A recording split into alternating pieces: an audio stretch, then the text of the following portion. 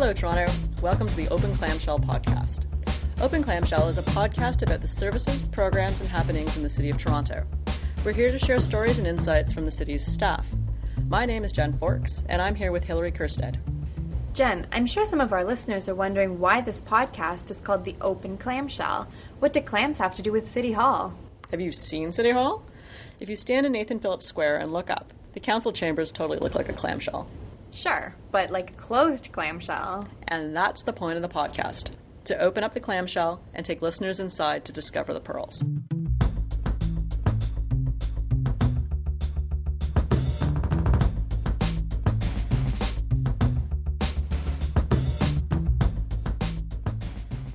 In this podcast, Hilary Kerstead takes us behind the scenes at emergency medical services to find out what happens when you call 911 for a medical emergency. Welcome to Toronto Emergency Medical Services, or Toronto EMS, where we'll be speaking about what happens when you call 911 for a medical emergency. Toronto EMS provides emergency ambulance service to the City of Toronto. When somebody calls 911 for a medical emergency, Toronto EMS dispatchers and paramedics assess, treat, and transport the patient to a hospital emergency department. Toronto EMS is the largest municipal land ambulance service in Canada and the sole emergency ambulance service in Toronto. We're at Toronto EMS headquarters with Graham Mask, an emergency medical dispatcher in the Central Ambulance Communication Centre. Graham, thank you for joining us today to discuss what happens when you receive a call for a medical emergency. Thanks for having me, Hilary. How long have you been working in the Communication Centre? I've been here for 3 years now, 1 year as a call taker and 2 years as a fully trained dispatcher.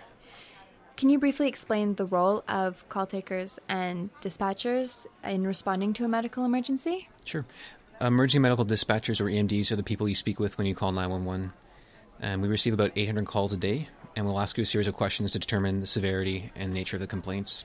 Once we have this information, we'll put it into our computers. We'll send the appropriate paramedics to you where you need them and when you need them. Take us through the questions you ask every time someone calls 911. Okay. Every time you call 911, it starts with Toronto Police Services, and they'll ask you, do you need police, fire, or ambulance? Once you say that you won't have a medical emergency, you'll transfer them over to us, and we'll start with Toronto Ambulance. Where do you need us? Location is very critical for us. It's a very crucial piece of information. Without that information, we can't send you help, so that's the first question that we'll ask you. After that, we'll ask you what's the closest major intersection, because sometimes in the city there's more than one street with the same name. For example, Church Street, there's more than one, so we have to know what part of the city you're in. If the caller is able to provide a street address, what other information do you need? We'll ask you if it's a house or an apartment. If it's an apartment, we'll ask you what floor the patient is on and what the entry code is to get inside. And if it's not a house or an apartment building, we'll ask you, well, what is it? And what entrance should we use? And where is the patient located inside the building? Can you give me an example? Let's say you're calling from a mall. We'll ask you what entrance that we should use, and that way we can get to you faster and get to the patient sooner. What if you're calling for someone else, and you're not currently at the same location? So if my grandmother calls me because she's experiencing back pain, but I'm at work, what should I say? Well, if you're calling for your grandmother, we'll ask you, are you with the patient right now? And if you're not, we'll ask you for a phone number. That way we can contact her directly afterwards for more information. And what if the caller's not at a specific address? Maybe they're outside at an intersection? It's important to listen to our questions. We can determine the patient's location by asking you certain questions, and then we can get to them as soon as we can. What if the caller's driving by a road accident when he or she calls? It's important that you're safe to call us. So if you're in a car and you see an accident, it's important to pull over and call us when you're safe. It's also important, if you're able to stay on scene with the patient. If you're with the patient, you can provide us with updates, and you can also make sure that the patient's still there when we get there. Sometimes when people call for a road accident and they leave, when we get there, the car accident will have cleared already, and we get there and there's nothing, so we're not sure where to go. So it's important, if you're able to stay with the patient. So once you establish the patient's location, what should the caller expect to hear at this point in the call? The next thing that we'll ask you is the telephone number that you're calling from. It's important because if we're cut off mid-conversation, we have to call you back for the rest of the questions that we have to ask you. So the phone number is very important, so that in case we were disconnected, we can call back. And what kind of information do you need to dispatch an ambulance? So after we ask you for the phone number, we'll say, okay, so tell me exactly what happened. And we need to know why you're calling right now. So suppose I call because my dad is reporting chest pain. What do I say? So if your dad's having chest pain, say exactly that. My dad's having chest pain. If we need to, we'll ask about the medical history after that. But the first thing we need to know is why you're calling right now. Okay, and what can I expect after I tell you what happened? So once we've asked you what happened, we'll ask you how old is the patient. If you're not sure how old the patient is, you can give us an estimate, an approximate age for us. Now, why is that important? It's important because sometimes in our protocols, if they're above a certain age, then we can tell you to help a person in a certain way. So if it's someone with chest pain, if they're above a certain age, we can advise you to give the person aspirin. And if they're below a certain age, we wouldn't tell you to do that. And after we've asked you about the patient's age, we'll ask you if they're conscious and they're breathing. Those are two very important things. So if someone's not conscious or not breathing, we send out the ambulances immediately on our highest priority to help the person. It means the person's in a life-threatening condition, and we should get there as soon as we can. What other information do you need? Say, with my dad, I'm calling to report his chest pain. I've told you his age. I've told you his medical history. What else? So once we've determined he's awake and that he's breathing, we'll ask you additional questions based on what you've told us. So with chest pain, we'd ask you other things based on that. So if he's awake, if he's alert, if he's breathing normally, things like that. So depending on what chief complaint you give us, we'll ask you a different set of questions. Okay, so every call is different. It's very important then that we listen to your question. Yep, it's very important. So once you let us know what's happening, we'll decide what's the best complaint to go to, and then we'll ask you the questions and just answer as best you can. As you're gathering the information you need to dispatch an ambulance, the caller must be wondering when paramedics are going to arrive. When are paramedics actually dispatched? There's a lot of variables that determine when we send the paramedics to help you. We receive 800 calls a day, so we're quite busy. Wow. To start, we categorize the calls based on severity or acuity, and certain complaints will trigger a pre-alert or we'll start a response right away. What's that? With the person that's unconscious or difficulty breathing, then we'll start an ambulance as soon as we know that that's what's happening. In these cases, you might be on the phone with us answering our questions when we get there because we've sent help right away. Other times, when the calls are of a less severe nature, we'll dispatch the vehicles accordingly, so once we've gathered enough information. And in addition to this, we have different types of paramedics. So we've got our advanced life support paramedics, our basic life support paramedics, and different types of vehicles. So we have, for instance, an ETF vehicle, emergency task force vehicle. They respond with the police emergency task force to hostage situations or someone who's barricaded themselves inside of a room. We have other types of vehicles, CBRN. They respond to chemical, biological, radioactive, or nuclear incidents. And we also have a marine medic who travels with the police marine units to calls in the water or on the islands. And so we've got different types of ambulances, different types of paramedics for whatever incident that we have. And so that's why we ask so many questions to determine what kind of help you need. What's the difference between advanced life support and basic life support paramedics?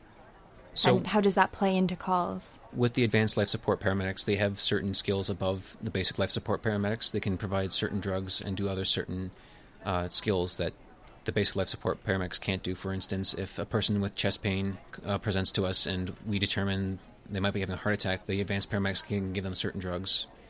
And so that's one of the things that they can do. But in either case, a BLS or an ALS paramedic can help you with whatever situation that you're having. So you have a lot of variables that you have to take into account when you're dispatching an ambulance. Yeah, there's a lot of things that we have to think about when we dispatch the crews. Are you able to give an estimated time in terms of when a crew would actually arrive on scene? We can't give an estimate as to when we'll be there because every day is different and it depends on how busy we are, if there's ambulances available in the city, where you are, and also the severity of your call. With any life-threatening situation, we try and be there within 8 to 9 minutes. 800 calls every day is substantial. Are there situations where other courses of action should be taken instead of calling 911? So, for example, what if I cut myself and I don't think it's an emergency, but I'm bleeding, it doesn't seem to be stopping? Should I call 911? The important thing is you should never be afraid to call 911 for a medical emergency. If you're unsure, you can always call us. There are other resources available. You can call your family doctor for advice. You can call Telehealth Ontario as well. And what's their number? Telehealth's number is 1-866-797-0000. And they operate 24 hours a day, 7 days a week with registered nurses that can talk to you and help you with your problem. And again, if it is a medical emergency and you speak to Telehealth, they can advise you to call us or they can put you right through to us. But again, it's very important to know that 911, you can always call us for whatever you think might be an emergency. So a call to your family doctor or a Telehealth Ontario is an alternative, but it doesn't replace 911. That's right. So just to summarize, what do people need to know to help you get an ambulance where it's needed, when it's needed? So the most important things are to know where you are and to listen to the dispatcher. So again, our first question is, where do you need us? And providing location is the most important thing to us. Without the address, we can't really send you help. And after that, it's important to try and stay calm and listen to our questions and answer them as best you can. I know it's extremely stressful and it's difficult to answer things, and sometimes you're not even sure. So do the best you can. Try and stay calm. We'll try and help you stay calm as well. And we'll also give you instructions on how to help the patients. And how important is it to stay with the patient? That's important as well, because sometimes things do change, and so it may not be very life-threatening at the start, but it may progress and become worse, and that's why we want you to stay with the patient to monitor them, and then you can always call us back for more instructions, or we can upgrade the call if something does change with the patient's condition. Even if it's someone you don't know? Even if it's someone you don't know, we try and have you stay with them, even if you don't know them, and that way you can try and keep them calm, reassure them as well.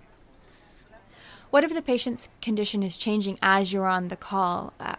What do you do? Say the person is having a heart attack or a stroke, or they're delivering a baby and it's not waiting for the medics. As dispatchers, we're trained to walk you through any type of situation. So if you tell us what's happening, we can help you through the situation. So we have instructions we can give to you, and then we'll try and keep you calm and walk you through it and tell you exactly what to do. And again, we know it's very stressful, and we'll do the best we can to try and keep you calm. And it's important that you stay there to help as well, because through us, you're the first responder, and you're helping them before the paramedics get there, which is very important. Now, if you know the patient, is there anything in particular that you should have for the paramedics when they arrive?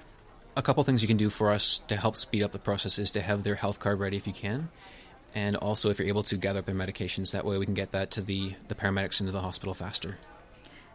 So you need to know where the patient is, listen to the dispatcher, and answer any questions as clearly and calmly as possible. That's right, and those few tips will help us get to the patient as quickly as we can. And it's important that you give us what information you can, and then we'll prioritize the call and get you the help that you need as quickly as we can. Great. With the Communication Center receiving over 800 calls every day, I'm sure you've answered every type of call. What was your most memorable? There's lots of memorable calls. We're very busy, and we have lots of interesting things that happen, and we help a lot of people. But for me, my favorite is on Father's Day a couple years ago. Somebody called in, and he was with his wife who's pregnant, and she was in labor. And so over the phone, I helped him through the delivery, and the two of us were able to follow the instructions, and we successfully delivered his first baby in the morning of Father's Day, which is a pretty cool feeling. And so it was very exciting, very tense, but we walked through it together, and he was very calm, and in the end I heard the little baby crying, and that was a really exciting moment for me. How many babies have you delivered? I've delivered 2 now. Some people have delivered more. Other people have worked here for many years and never delivered a baby, so just the luck of the draw.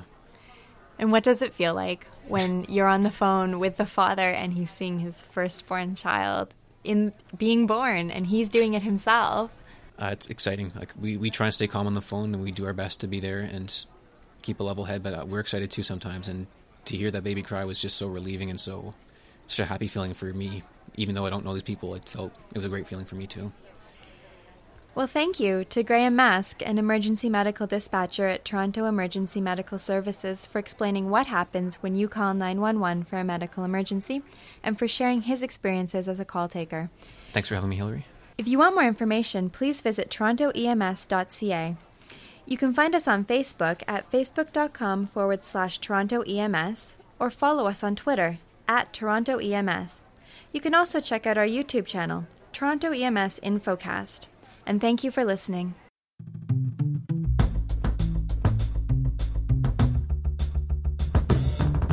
You can download Open Clamshell podcasts for free from the iTunes website, or listen to them on the City of Toronto podcast website at www.toronto.ca/podcasts.